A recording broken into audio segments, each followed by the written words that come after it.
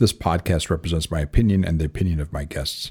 This is not medical advice, and I am not establishing a patient-physician relationship with any listener. The content here should not be taken as medical advice. Content here is for informational purposes only. And because each patient is so unique, please consult your healthcare professional for any medical questions you may have.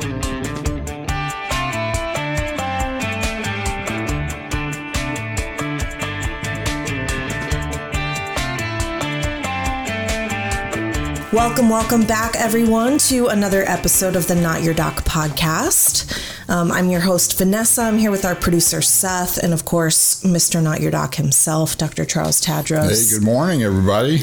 We are very excited about today's episode. We've got another clinician friend here of Dr. Tadros's, Dr. Larry Shapiro. Yeah, of our whole office. Everybody's met him. We're huge fans of Dr. Shapiro. I'm particularly excited to have you here today. Dr. Shapiro is our very first talk therapist on the pod. Yes. We reference therapy a lot, and we're super excited to hear your point of view. I'm glad you invited me. Yeah, absolutely. So thank you, Larry. Dr. Shapiro actually came to our attention, his work actually from, I guess, Dr. Luis Jufra. Dr. Jufra is a psychiatrist here in town, and has known Dr. Shapiro for many, many years. And Dr. Shapiro had worked, and he's going to fill us in on some other things because he has such a extensive background that plays into why we have him here today. Mm-hmm. He has so much experience, clinical experience, that he was at St. Louis Behavioral Medicine Institute, where I refer a lot, and then now he is at Quantum Behavioral, where he focuses his practice on veterans, military veterans with PTSD, especially that require other special treatments, including psilocybin. Well, eventually it'll be psilocybin, hopefully, but right now for ketamine, and so that we work from a ketamine clinic. So Dr. Shapiro came to us just talking about common patients, and so thank you for joining us today. We're not going to quite talk about ketamine and stuff like that. We'll do a little bit towards the end, but we want to talk about your extensive clinical experience because I think that's where most of our patients and most of our clients, and I think our hearing audience, would like to know about. A lot of stuff happens one-on-one behind closed doors, and a lot of people need therapy, but you do it kind of special, and we appreciate that. I think our patients appreciate that, and I thank you for coming. It was a pleasure. So, whatever questions, fire away. Sure. Absolutely. Dr. Shapiro, anytime over several years, if I have a patient that is seeing mental health professionals and I ask them what their diagnoses are, or if they're seeing a therapist, a talk therapist, a psychotherapist, what are the short-term and long-term goals are. Oftentimes the patients don't know their diagnoses, or certainly are incomplete or inaccurate, and certainly really don't know the short-term and long-term goals of talk therapy. Can you kind of explain kind of what psychotherapy I call talk therapy, and kind of how people get into it and what they should be looking for a good therapy? Sure. Well, let me just address the diagnosis part and the goal setting. A lot of times, the diagnosis is there really for insurance reimbursement. Right. Mm-hmm. Yes. Right. So if you've got therapists who don't take insurance, then a formal diagnosis becomes almost irrelevant to them. They're just treating them for whatever the symptoms are. Mm-hmm. So it wouldn't be unusual to not have a diagnosis. For me, I'd like to at least conceptualize. Right. Here's the diagnostic problem that we're dealing with, because that's going to lead my treatment in terms of how I think. But, if someone is coming in with a primary complaint of hopelessness, it doesn't necessarily mean that they have major depressive disorder. Sure. Yes. So a lot of times the complaints that people have don't fit neatly into the DSM categorization. So sometimes just diagnosis becomes problematic. Because it doesn't fit neitly. And the DSM is the Diagnostic and Statistical Manual for Mental Illnesses or mental... Right. So that basically it's our workbook. Right. It says, or a reference book, here's your cluster of symptoms. Right. What This is how we'd categorize you. Yeah. Yeah. So, but even now for most insurance, they're using ICD-10. ICD-10, yeah. So, but just trying to come up with a diagnosis for a lot of people, in most cases, it's really based on what you're wanting, what kind of symptom relief you're wanting, but you might not fit into cleanly or neatly into a diagnostic category. That's right. I tell people the same thing you say. Just because you can't focus or remember doesn't mean you have ADD or ADHD, et cetera. And it's that's, I think, is a big deal. Thank you, for clarifying that. So then, in terms of goals, what is it that the person's coming in with? When I was in graduate school, the question that we were told to ask is, so how can I help? Mm-hmm. Then for me, it evolved in, well, how can I help? That puts all the responsibility on me. Yeah, right. To do all the helping. Yes. So then the question became, what can I help you with? Mm-hmm. So now there's a shared responsibility mm-hmm. to now, and this is kind of an outgrowth of my work with psychedelics, in kind of understanding therapy even more deeply than I did before, mm-hmm. was how do you intend to use psychotherapy? Mm-hmm. I love that. Yeah. Which is it's a very subtle paradigm shift. Right. But the implication is you're going to use this. Right. You're not going to sit back passively. Yeah, it's a tool. It's another tool. That dovetails beautifully into, a big question that I have for you, which is, what is the work of therapy? A priority in our conversation today is to help people who are listening to this really understand what their role would be in a therapeutic relationship and how, exactly what you said, how they're going to use psychotherapy. So what is the work of therapy for on the patient side or the client side? And is it an active or a passive process? Is it something I just show up and expect to be fixed, bathed with your knowledge and wisdom and sayings? Or is this an active participation on my end to get benefits from? I like to think that I'm brilliant, that a couple of words will cure I love it. Yes. That would be wonderful. So a lot of people come into therapy, their primary or initial or only experience is what they see in the movies and on TV. Yes. And what they see in the movies on TV is you sit and you talk about how horrible your life is. Right. And then the therapist nods their head and says, that must be very hard for you. Right. Or how does that make you feel? How does that make you feel? And frankly, actually in training, that's a lot of it because especially me, having been in graduate school in the 80s in the Bay Area, a lot of it was, still based in this kind of grounding in psychoanalytic psychotherapy, which is a very passive, for a therapist, a very, very passive. And a very long-term, multi-year. A decade. Decades sometimes. Yes. And so my dissatisfaction with that type of approach started in graduate school. Because I was like, holy cow. I just have to lay there because you have to go through it. Also, when you're in graduate school, that's right. Let's have you go do something. You become a client or a patient. What am I doing here? Yeah. I'm just talking off the top of my head. Right. It's not really doing anything. So what people see in their first experience is through popular media, which is a very, very passive approach based in this passive approach that we were taught in graduate school. This is what therapy is. You talk in this kind of stream of consciousness. Eventually, you'll develop an insight into the problem that you're coming in with, and miraculously, you'll stumble upon the aha. And it goes away. And my job is just sit there, literally almost guide you, but not too much. Too much, right. You can't do it too much, right. Can't give you an answer, right. Right. So I ended up eventually, I was not really happy with the training and the whole philosophy, that philosophy. So I did a postdoctoral fellowship at SLU on their behavioral treatment unit, which was, at the time, it was great. It was the only mental health inpatient unit run by psychologists with the help of nursing staff. We had a psychiatrist, but everything. These were treatment-resistant obsessive compulsive disorder, panic disorder, agoraphobia. People would come from all over the country. There was also a time when we could keep people in the hospital for 30, 60, 90 days. Right. And we could really do great work over that period. And the nice thing about that was it was directed. Right? You have OCD with contamination. We're going to take you out and do exposures for contamination. We're not going to allow you to wash. And then you find out, it's like, holy cow, these people are getting better. Right. But I want everybody just to pause because this stuff that's coming from Dr. Shapiro's lips is gold. This is the stuff that we deal with at a micro level, nothing like that.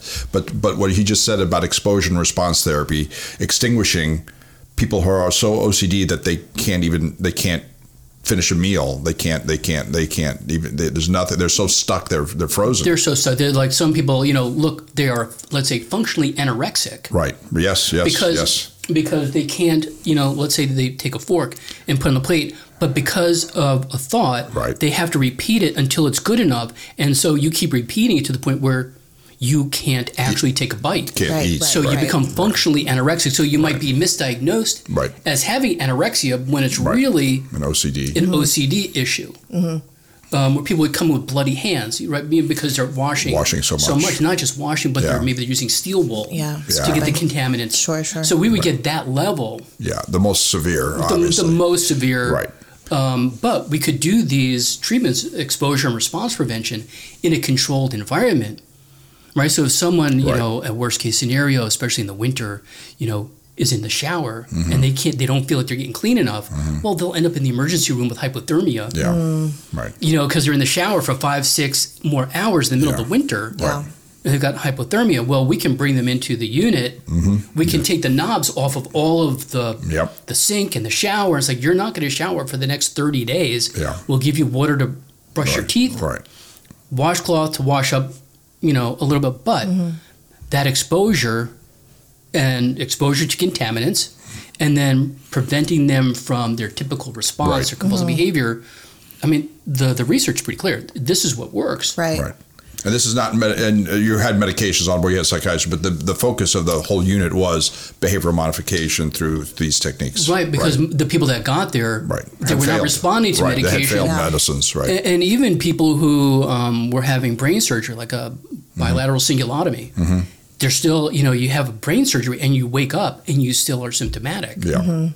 So these are, some of the people that we deal with. So for me, it was a real eye-opener that if you took a more active approach to these problems, people actually get better. Right.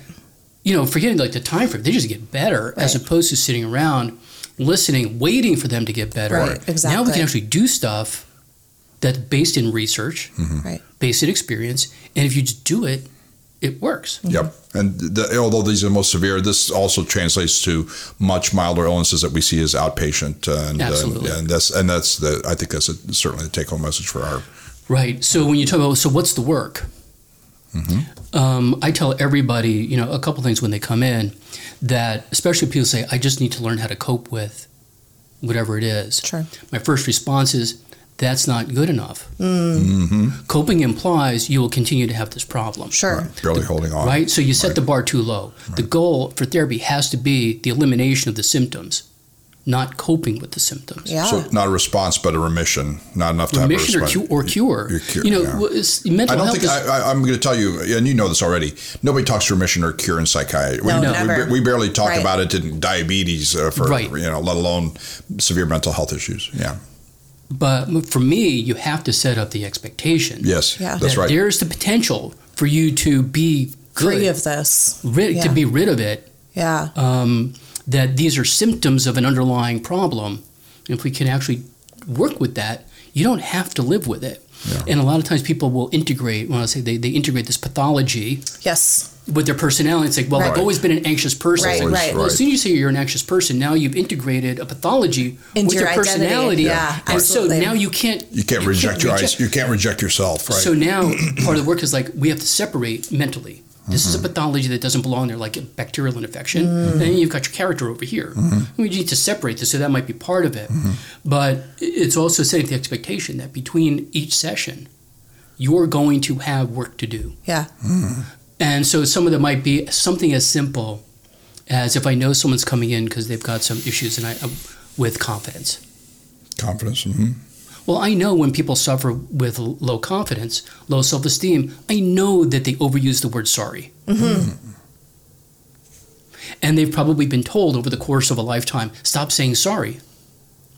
So my thing is, this is an actual homework assignment. This isn't me just casually telling you to stop saying sorry. Your homework is eliminate the word sorry from your vocabulary when you're talking, in your text messages, in your emails. And when people do that, when I explain, it's like, look, every time you say I'm sorry, you're basically telling yourself that you're guilty. Right. Because sorry implies guilt. Yes. But you didn't do anything. Right. Just reinforce this idea of guilt. Reinforces the idea, absolutely. Right? So let's get rid of the word sorry. You say excuse me, pardon me. I apologize, Gotcha. which are appropriate, but not sorry. And people will say after a week or two or a month, because it takes them a while to really get a hang of it because it slips out so often, that they find that for some reason their confidence is starting to actually improve just by eliminating the word sorry. Yeah. Now that's a very simple homework assignment, Right. but hard for a lot of people to do. Or I notice that when we're talking about really serious subjects, you're smiling and laughing. Cut it out. Yeah. Just cut it out. And I say that, and I will say, you got to cut it out. And then we'll say, well, okay, so that's kind of a light approach. But then to say, well, we have to be able to match your expression with the content. Because how are you really going to address this issue if you're laughing at it? Right. Because that means you're not taking it seriously. So how do you expect anybody else to take it seriously if you're not taking yourself seriously? And once you call people on the mismatch, Right. some people will just start crying spontaneously. Wow. Yeah. Because no one has really forced them to look at that. So these are little homework assignments. They're not huge. Yeah. But enough where there's a subtlety in change of behavior that will also change cognition because it's a correlation. It's cognitive behavior. I practice cognitive behavior therapy, right. CBT. So the idea here is if we can change your thoughts and your behavior will change. Sometimes it's just easier to change a behavior. Yes. And if you change the behavior, the thoughts get pulled kicking and screaming to match the behavior. So you stop saying sorry, the attitude changes, even though we're not necessarily working directly on the attitude. Right. We're just kind of taking a roundabout. So what Dr. Shapiro said essentially is that people can go for decades in these behaviors and that are not helpful, and literally within a few weeks, a few months of some of these not very big cognitive behavioral treatments and homework, change a whole lifetime's worth of behaviors that were not helpful.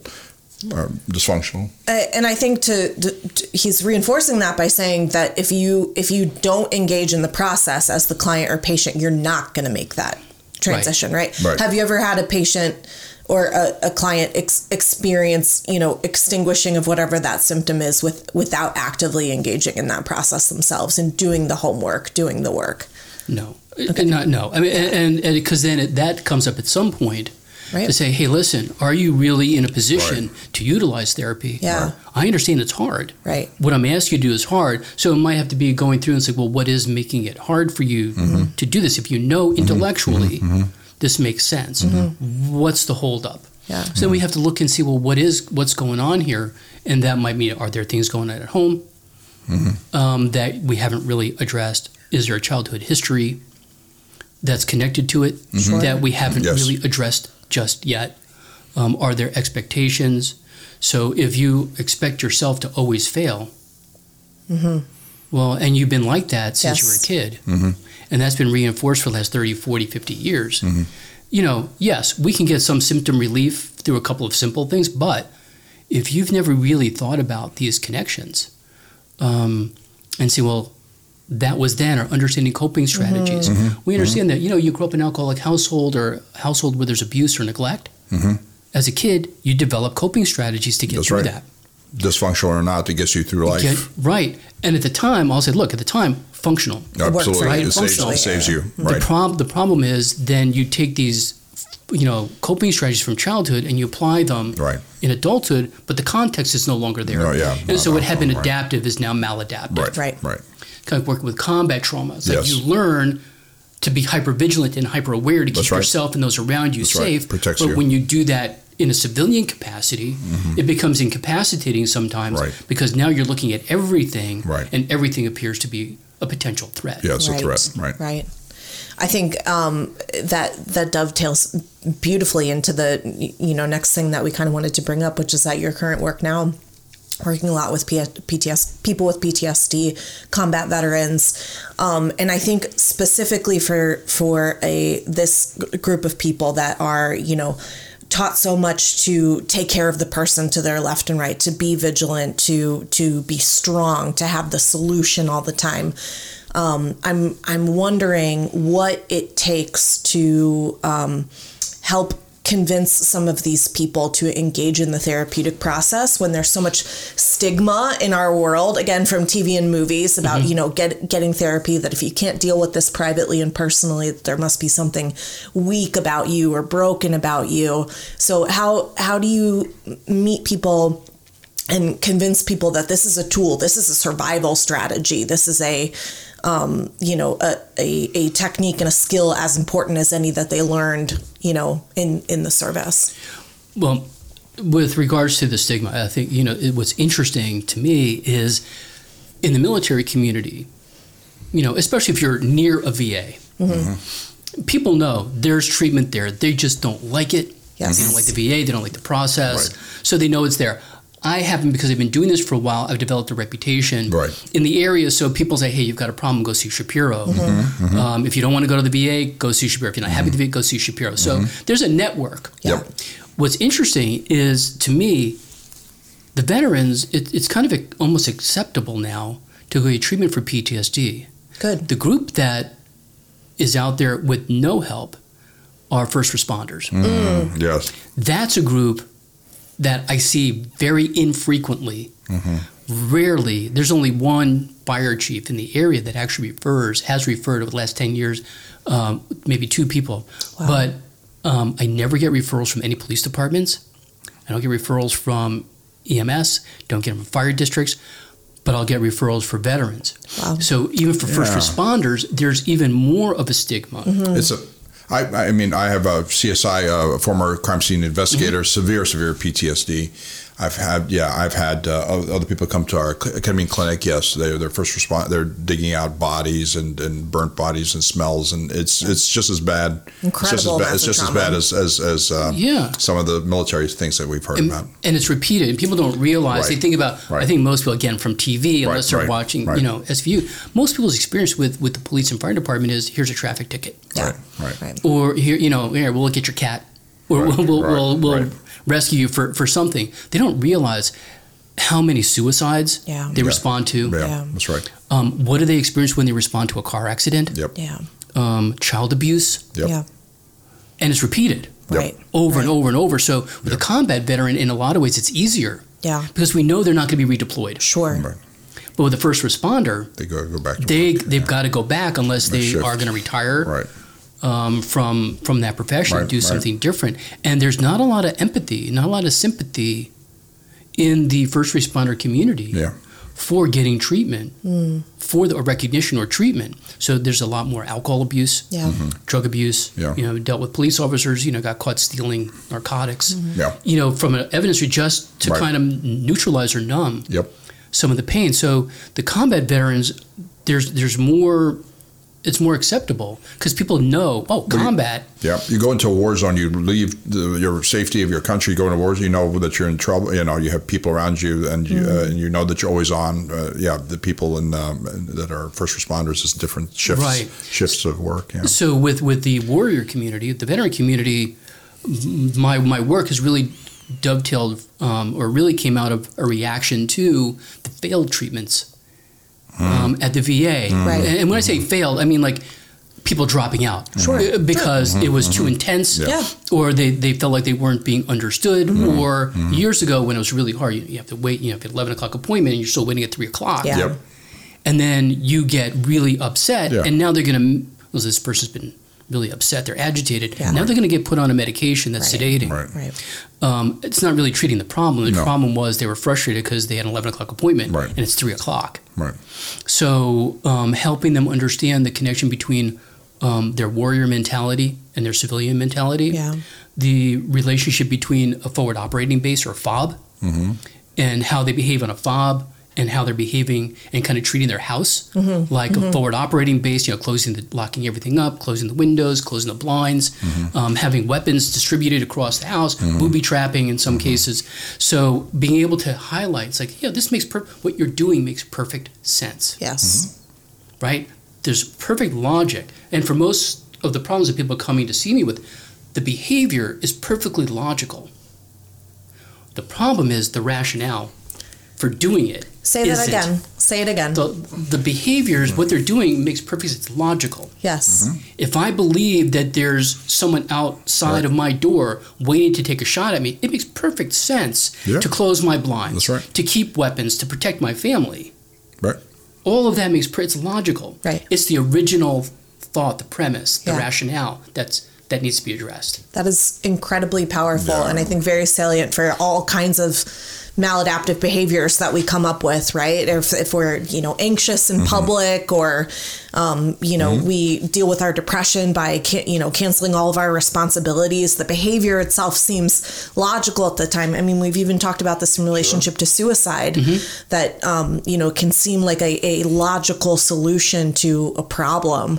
That's incredibly powerful. Thank you for talking about that. Yeah. So once you highlight all that for people, and also when you say you make what you're doing makes perfect sense. Yes. It's perfectly logical. Yeah. Then people are like, oh my God, I'm not a crazy person. I'm not crazy. Yeah. That's the first thing, right? Right. It's a kind of normalize, in a way, normalize their reaction to whatever's going on, so that, because if you've got people telling you that you're sick, and you're telling yourself that you're sick, I'm saying, well, you're not sick.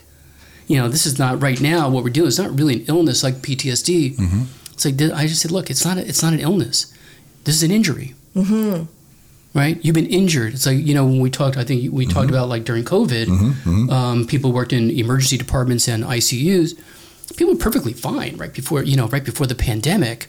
Then you see all of this horrible death, lonely death, suffocating death, and you end up with PTSD on the other side of it.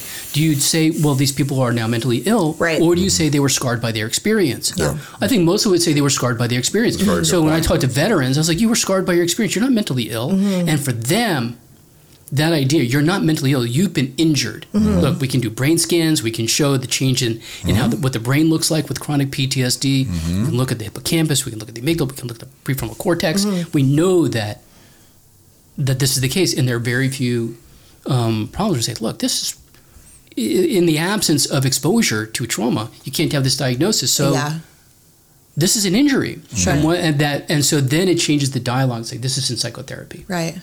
This is rehab. Yeah.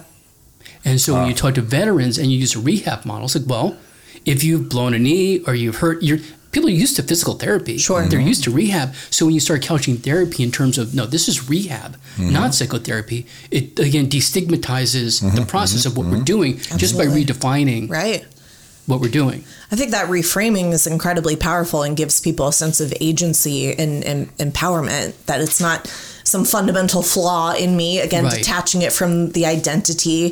That's incredibly powerful. And I'm extrapolating, because you talked about the military, and the first responders. But for us, a lot of adults have had so much childhood trauma and the dysfunction that came along with it, that now they have a hard time at work and relationships and anger control, et cetera. And that is a type of kind of injury from your youth that you're bringing with you, triggered by whatever the triggers are and stuff like that. So that's the more common version that we see. Yeah. And so again, along the lines of trauma, people, one of the things that I see a lot of, that I'm not really sure why people aren't spending more time talking about it. There's a lot of media about bullying in childhood. No one really talks about is, well, what's the long-term consequence of that? Sure. So you're being bullied in elementary school, middle school, high school, but you're coming to me when you're 50 and 60. And a lot of that stuff that was going on then is still it's still driving. So we talked about those adaptive coping strategies, which is like, don't trust. Someone says that they like you, but then they turn on you. Turn on you. Well, as an adult, and you don't trust people. No one, it's like, well, maybe that's a consequence of this history of being bullied that no one really took, but you're using that same coping strategy, just avoid, don't say, don't do anything, or be overly ingratiating to try to get people to like you. And then you're doing the same things in adulthood, and it's affecting your marriage, affecting your relationship with your kids, with work, because of this now maladaptive coping strategy. So once you allow people some insight into what are they doing behaviorally that might be reinforcing this way of thinking or reinforcing these problems, you kind of have to lay out, for me, you have to lay out, here's what I see as the problem. in a more comprehensive way, in a way that Yes. they understand. Yes. Give them a framework to understand themselves. Right. And that's, I think, what gets missed a lot in traditional therapy is there's no framework. Right. So how can you establish a goal, short or long term, if you don't have a framework for what you're actually dealing with? Right. Do you think, you chose to become a psychologist and not a psychiatrist. Do you think that psychiatry shares that sort of view with you? Do you think they're at odds with one another? Do you think things could be a lot better if there was more of a shared, kind of framework for helping unified people plan. functionally get better, Years ago, well, first, let me just clarify. The reason I didn't go into psychiatry is because I hated organic chemistry. Okay. Good reason. And it was like, medical school is not for me. So I don't know whether or not I would have gone into psychiatry, but mine was like, my math and science skills were not, and I didn't want to put in the effort for medical school. So I took this route to be able to help people. I can't remember when it was, but it was years ago. I read an article, I think it must have been in a psychology journal, where they surveyed psychiatrists and psychologists about what do they read. And even though our endpoint, our goals are the same, in this article, we don't read each other's journals. That's amazing. So, by the way, I could tell you that the therapists and psychiatrists don't talk on the same patient either. They don't communicate on the same, if they're not in the same office. Almost they're not never. in the same office. Yeah, Almost never. Yeah. And I think the other part of it, because of It seems insurance. so counterintuitive. It seems amazing. so counterintuitive. Right. Because no one thinks about taking a team approach. Yeah. It's easy to do inpatient because they're on the floor and you have to have rounds, you have to have team meetings and and you can work with nursing staff, and the family. Yeah, right. But on an outpatient basis, and some of this is also, I think, really driven by insurance. Yes, of course. They don't pay psychiatrists to do talk. Right. So if you've got 10 minutes, 15 minutes with a psychiatrist, all they can really do is say, how are your symptoms and are you having side effects? Side effects, and you're right. gone. You go. So what am I going to, in a way, what am I collaborating? Right. Sure. Now, I might send a letter saying, hey, listen, I saw this, Right. I hear this, I'd like you to take this into consideration when you're working with the medication. Here's a diagnostic issue that I know this patient did not bring up with you. Yeah. And this might be why the medication isn't, because you're addressing maybe the wrong problem, or it's a different medication. Or, hey, by the way, you know what? They've already been on 2-3 SSRIs. Stop. Right. Yep. With the SSRIs already, and it's not doing anything. So let's, see through therapy, can we help them get off the SSRIs? Because I'll tell people a lot of times, I cannot make you happy. I cannot help you get happy if you've got side effects from SSRIs that decrease your motivation, that sap your sex drive or your ability to have sex. Because it helps you connect, and that's exactly what we run into. And Vanessa, I talked about this. We're putting kids on earlier, and SSRIs very early, but preteens, and then they never understand their libido. They never understand their energy. They never understand a lot of stuff because if you take away the depression, anxiety, unfortunately, you take away some of the positive stuff, the goal setting, and some of the energy to be driven. Because if you're too chilled, you're not motivated, and so you need a little bit of edge to do some of these things. Right. And it removes that edge. So I think about the SSRIs as kind of splinting emotions. Right. So we'll splint it like a finger. We'll splint it so you don't get depressed. But when you splint it, you give up the upside. Yeah. And so, people also then have to understand because there's an action bias for physicians. There's an action bias for patients. If I come in and I say I'm depressed, there's an action bias. Do something. Right. As opposed to saying, you know what? That's a normal reaction. Right. Give it 6 months. Go to therapy. Do something without the medicine. And if it's still not working, if you're still not well, come back. But there's this bias to do something. Always. When a lot of human emotion is natural. It's you're supposed to experience sadness every once in a while. It's part of the human condition. Right. That's one of the problems we hear about from medicines is it's too blunting. I can't cry at a funeral. I can't laugh at a movie. That I'm not as depressed or anxious anymore, but I don't feel anything else either. And that's whether it's sexual or emotional. And that's very artificial. Unfortunately, you're right. And so as a psychologist, I have a PhD and I have an MD. I'm in a very difficult position to say to a physician, hey, listen, the medication, this is your wheelhouse. I'm talking outside of my wheelhouse. I think something needs to be done here. First of all, more times than I'm not comfortable. Mm-hmm. Yeah, of course. Taking that, taking that position. I'll talk to the patient, say, they're like, well, I don't have any motivation. I can't have sex. And it's like, these are side effects that you need to talk to your doctor about, because a lot of people don't realize that the lack of motivation or the emotional blunting are side effects. Right. So a lot of physicians will take it to mean that you need more medicine because you sound just as depressed, if not, so it has not helped. You're still without ahedonic or hypohedonic. You don't get pleasure from doing things that should give you pleasure, etc. So some people will just say, well, you must still be depressed. Let me jack up your dose or add something else. Add something else or give you a benzo or whatever it is. And benzodiazepines are probably a big no-no for you. They really blunt everything. Alcohol and benzos are kind of blunt. Also, you don't know what you're working with. And the only time I'm like, hey, look, benzo is going to be really, really helpful if you got a flying phobia. Sure. Oh, yes. Right. It's a short term. We know exactly why you're exactly. Because after TWA, when they were here, they used to run a fear of flying program. You could send people. They'd fly you to and from Chicago, to and from Kansas City. Really? Some exposure therapy. I love it. Yeah, but when TWA left, that whole ability to do this kind of exposure-based treatment with an airline went away with it. I've never heard of this. This is very cool. Yeah, so now it's like, look, just dose up. Yeah. Take it a day or two before as you're getting anxious. Take it, follow your doctor's instructions. If you sleep on the flight, that's fine. But, you're only going to get, and this would be on the physician, just get a limited number of pills. Yeah. Exactly. Don't give them a 90-day supply of benzodiazepine. So there are uses. Because remember, when they first came out, just like opioids, they're meant for a brief. Everything. Sleep medicines, everything had a brief. And somehow we twisted it into decades of continued Ambien and Xanax. Right. So, I have nothing against the medications if they're working. It's just, in terms of the collaboration, there's really very little. And I think with COVID, increased that isolation between everybody. Because I work out of my home now. Right. It's all telehealth. I get no interaction with other professionals. So that just made the collaborative process even more difficult. Yes. Unless you have like a friendly relationship. Sure. Yeah. With another physician. It's like, hey, by the way, this is what's going on. But you might call them on a Saturday. Right.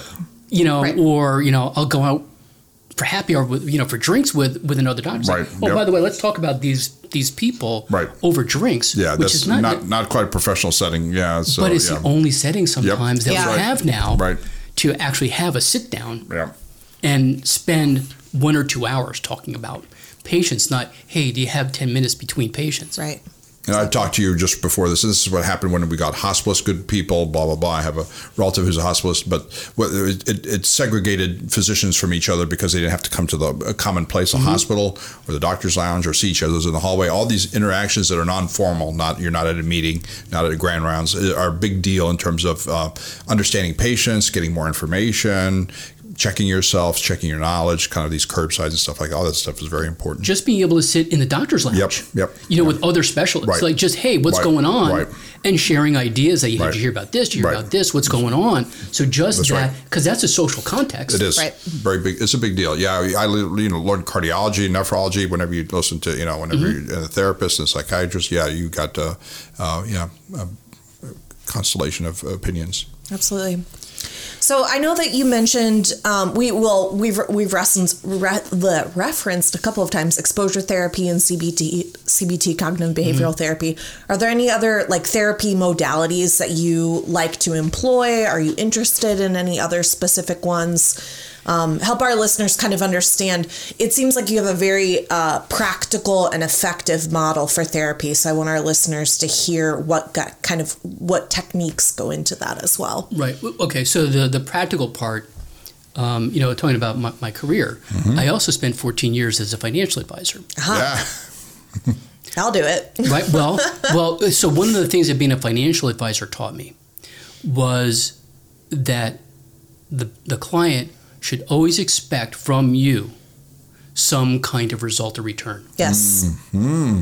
Yes. I didn't get that from graduate school. Heck no. It was like, if you lose money or things don't go right, you're fired. Yeah. So there was always this idea, it's like I have to always not prove myself, but always perform. That there's always an expectation. Yes. Right. But you have to provide a return. Yeah. To provide a return. Yeah. But you don't get line. that when you're in graduate school or in training.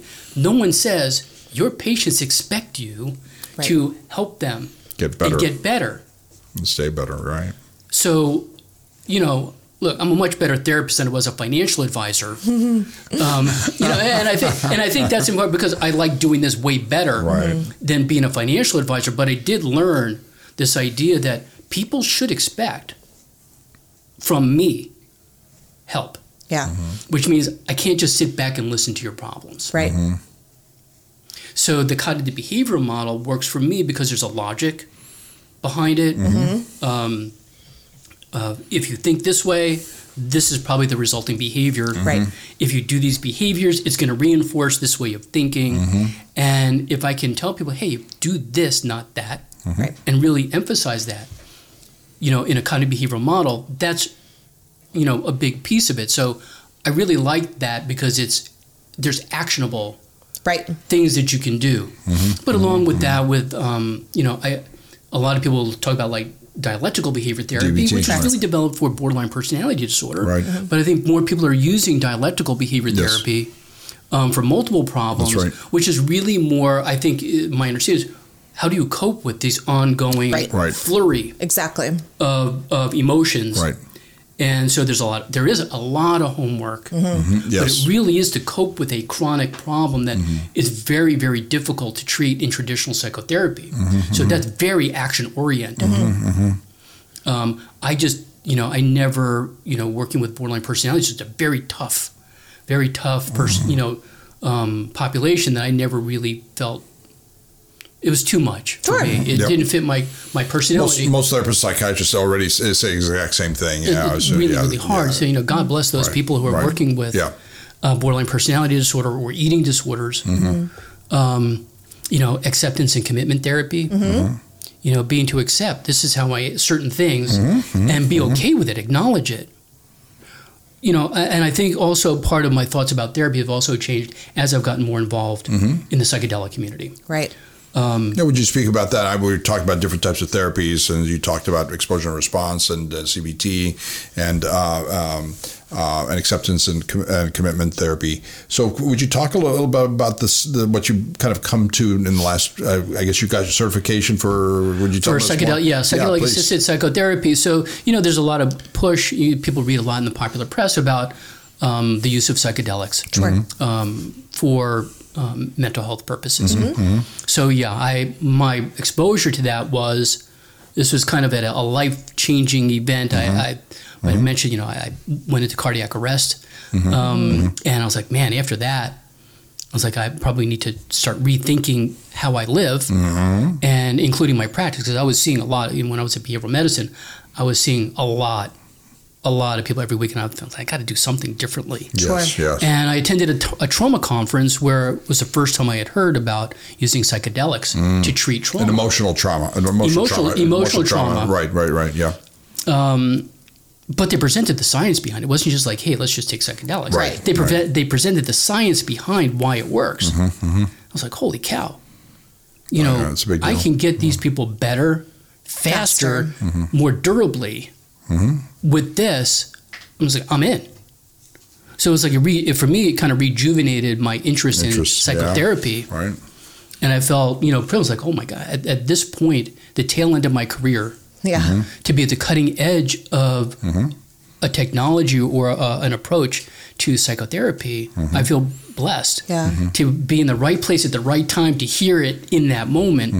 And so, yes, I went and I got a certification in psychedelic assisted psychotherapy. The training, because of legal issues, our training is on ketamine, and I think for most training programs is using ketamine as a psychedelic. Psychedelic hallucinogenic legal one in the United States right now, right? Which it's not technically a psychedelic, right? It's a dissociative anesthetic, but similar effects on the body. People will have a psychedelic experience on ketamine, just like MDMA, not really a psychedelic, it's an empathogen, but is really being studied in combat trauma, through a multi-site Can you name this? Because can we talk to kind of define what a psychedelic is and put out some names and acronym, whatever, so that people understand kind of the field that we're talking about? Because people read about it and hear about it, but there's no framework or context. So what had happened? So this is way back in the 50s and 60s. They were exploring psychedelics for all sorts of things, and then it got squashed back in the Nixon era. Whenever they got scheduled, and the Drug Enforcement Agency scheduled it as Schedule 1, which means addictive potential without any therapeutic benefit, and then it squashed for official research for decades. Right. And so can you tell me, I just kind of did the superficial, could you tell us about that, please? And how we got here? Yeah. So, psychedelics, plant medicine, has been used by indigenous people all over the world for hundreds or thousands of years. Thousands. So it's not like this is new. Right. It's just new in the West. Right. So there's plenty of history behind the use. LSD was first discovered in, I believe, 1948 through a researcher at Sandoz Labs. And from that, it was at one point up until the early 60s the most researched psychiatric medication in the world, using LSD as a psychotomimetic. Psychotomimetic. So that LSD would produce psychotic symptoms similar to schizophrenia. So the idea was, we'll use LSD as a way to study schizophrenia. Right. Okay. Turns out, though, that the psychedelic experience on LSD has nothing to do with schizophrenia. But it was still being researched for things like, depression. Right. But then it went from researching it for depression. Then the artist community started getting involved. Artists, yes. Engineers, software engineers for creativity. So LSD took on this whole route from let's study it as a way of studying psychiatric illness to can we increase creativity? Mind expansion. Can we increase mind expansion and peacefulness? Then it became a social issue. As people started saying, well, maybe we can use this. Well, I'll say, then the military got a hold of it to say, can we disable people using things like LSD? Then the CIA got a hold of it and say, well, can we use this as an interrogation or mind control medication? Weaponize it, right. Weaponize it, and then we get into the social aspect in the 60s and the flower children, the hippies. And that's really when it got out of the labs, and the same thing with MDMA, when it got out of the lab and into the clubs, that it got shut down. The thing is these the medications that we're talking about. So it's like, what are we talking about? LSD was the first one that we're using in the West. Magic mushrooms or psilocybin. DMT, dimethyltryptamine, which is a naturally occurring it's in our brains already. Psychedelic that is produced in the pineal gland, which also produces melatonin. We have no idea why. That's very interesting. Right? It's like we have an endocannabinoid system. We just figured that out in the 80s, and then find out that, we've got anandamide and 2-AG, which are endogenous cannabinoids. So we've got a whole system set up to receive cannabis. So then we've got DMT, 5-MeO DMTs, people like the toad venom. I've not heard of that. What are they called again? 5-MeO DMT. So it's a different molecular structure than DMT, but it comes from the Sonoran desert toad. Okay. But they're synthesizing it because they don't. People are going and catching these toads. It's a very small environment that they live in. So you have those are the kind of like the traditional in ayahuasca. But the active ingredient in ayahuasca is DMT. Then you've got the lysergamides, which is really just LSD and all the derivatives, and then the phenol. I forget the technical name, but things like mescaline. That comes from peyote or the San Pedro cactus. So these are the primary psychedelics, but the ones that are really being researched are the serotonergic tryptamine based. Like magic mushrooms and LSD and DMT. Those are really the one people are talking about psychedelic. That's really what we're talking about. The 5-H2A receptor. These are, when you say serotonergic, that's what the receptors we think that's hitting. So when we talk about SSRIs like Prozac, Paxil, they act on the 5-HT1A receptor. The 2A receptors for the psychedelics. So they work on different. So it's still serotonin. Just different receptors. One is activating. So with the psychedelics, it's activating. Let's approach your problem. Let's address your problem. Or the 1A, which is let's suppress your reaction. That's very interesting. So it's a whole different mechanism of action. Interesting. So using the psychedelics allows people to approach the problem better with a full range of emotion. rather than suppressing an emotional reaction. So therefore, the sets and settings. So can you talk about that? The drug dose mindset and setting and then integration. Could you we'll close out with that because that's fascinating. Because that's very powerful. I tell people Prozac doesn't matter if you slept or ate, whatever. Taking your Prozac, you feel the same if you've been on it regularly. If you do any of the psychedelics, ketamine in our case, it's a big difference in how if you didn't sleep or eat or you just were in a fight with your spouse before you came in to get your ketamine, it's a big difference in your experience. So when you're talking about psychotherapy and different ways of doing psychotherapy, so one way of looking at it is like, I'll give you an SSRI. It's a passive approach to medicine. I'm going to take this and I'm going to wait for it to do its business. Sure. Okay. If I take psychedelics, I tell people it's a partnership. Yeah. Yes. You have to work with the mushrooms. You work with the LSD. You work with the peyote. You work with it. Because you might say, this is what I want out of it. And all of a sudden it's like, I know it sounds kind of weird, but you might think this is what you want, but the medicine might have something very different in mind for you. So it's an active partnership. So while my therapeutic approach is active, I tell people this is not a passive take it and wait. So when people are reading about psychedelics, my thing is like, don't go out and just take a handful of psychedelics. No, please don't. Because if that were the therapeutic benefit, then anybody who dropped acid or mushrooms at a music festival would be great. Would be feeling great. Right? Yeah, but that's not the case. No. So we refer to set and setting. Set refers to the mindset. What's the mindset that you're going into this with? So I'll spend time, 3 or 4 sessions before the actual experience to say, what is it? How do you want to use? Right. What's your intention? What's your intention? How do you want to use this process? And have them journaling and get their mindset moving in that direction. Then they'll do, whether it's microdosing, small doses over a couple of weeks, or a macro dose. Then when they're done, it's like, how do we integrate the information? Because these experiences, especially in a big macro dose, can be very confusing. They might not have any direct, or it might be hard to find, a direct one-to-one link between your intention and what did you come up with. So the integration part is, how do we make sense of that experience? Right. And sort of digest it into useful cognitive bits, right? Yeah. And this is so foreign to almost probably therapists, psychiatrists, everybody except somebody who's focused in the type of therapy that you're just talking about. Yeah, it's so foreign, such a foreign concept. Right. And and the thing is, for a lot of people, you can we all experience periods of sadness. We all experience periods of anxiety. But these experiences on psychedelics are so unfamiliar. There is no way. Yeah. So sometimes instead of journaling, it's like, you're just going to have to draw, instead of journaling, it's like, get some colored pencils, get some markers, because you might not be able to describe in words. So we're going to have you do some artwork or some, other ways of integrating that information. And different psychedelics, different doses give you totally different experiences and length of experiences. And So DMT is interesting because it's like a 15-minute. Yeah, very short. And one of the real cool things that I've been reading about is the research being done for things on stroke. So how do you take advantage of the neuroplasticity and synaptogenesis for a stroke victim?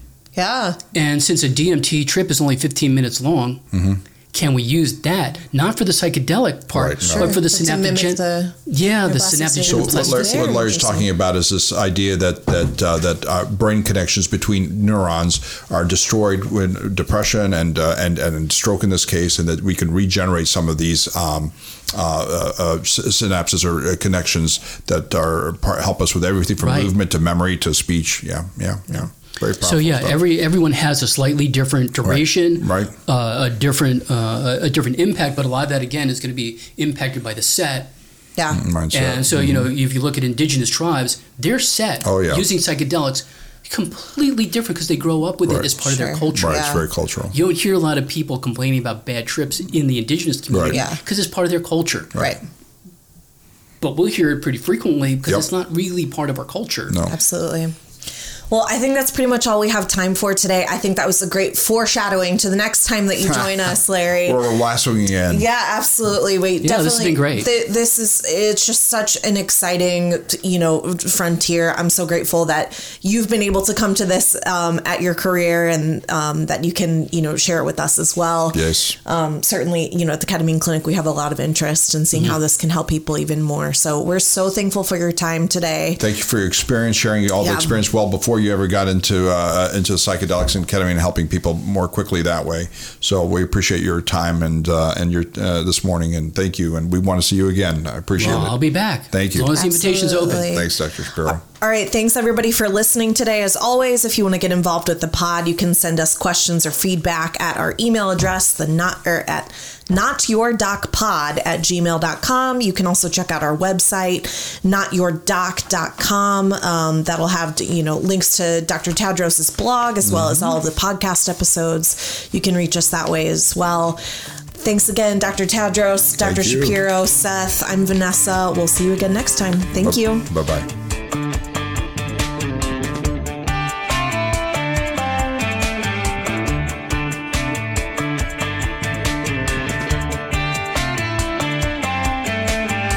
This previous podcast represents my opinions and the opinions of my guests. This is not medical advice, and I'm not establishing a physician-patient relationship with any listener. The content here should not be taken as medical advice. The content here is for informational purposes only, and because each patient is so unique, please consult your healthcare professional for any medical questions that you may have.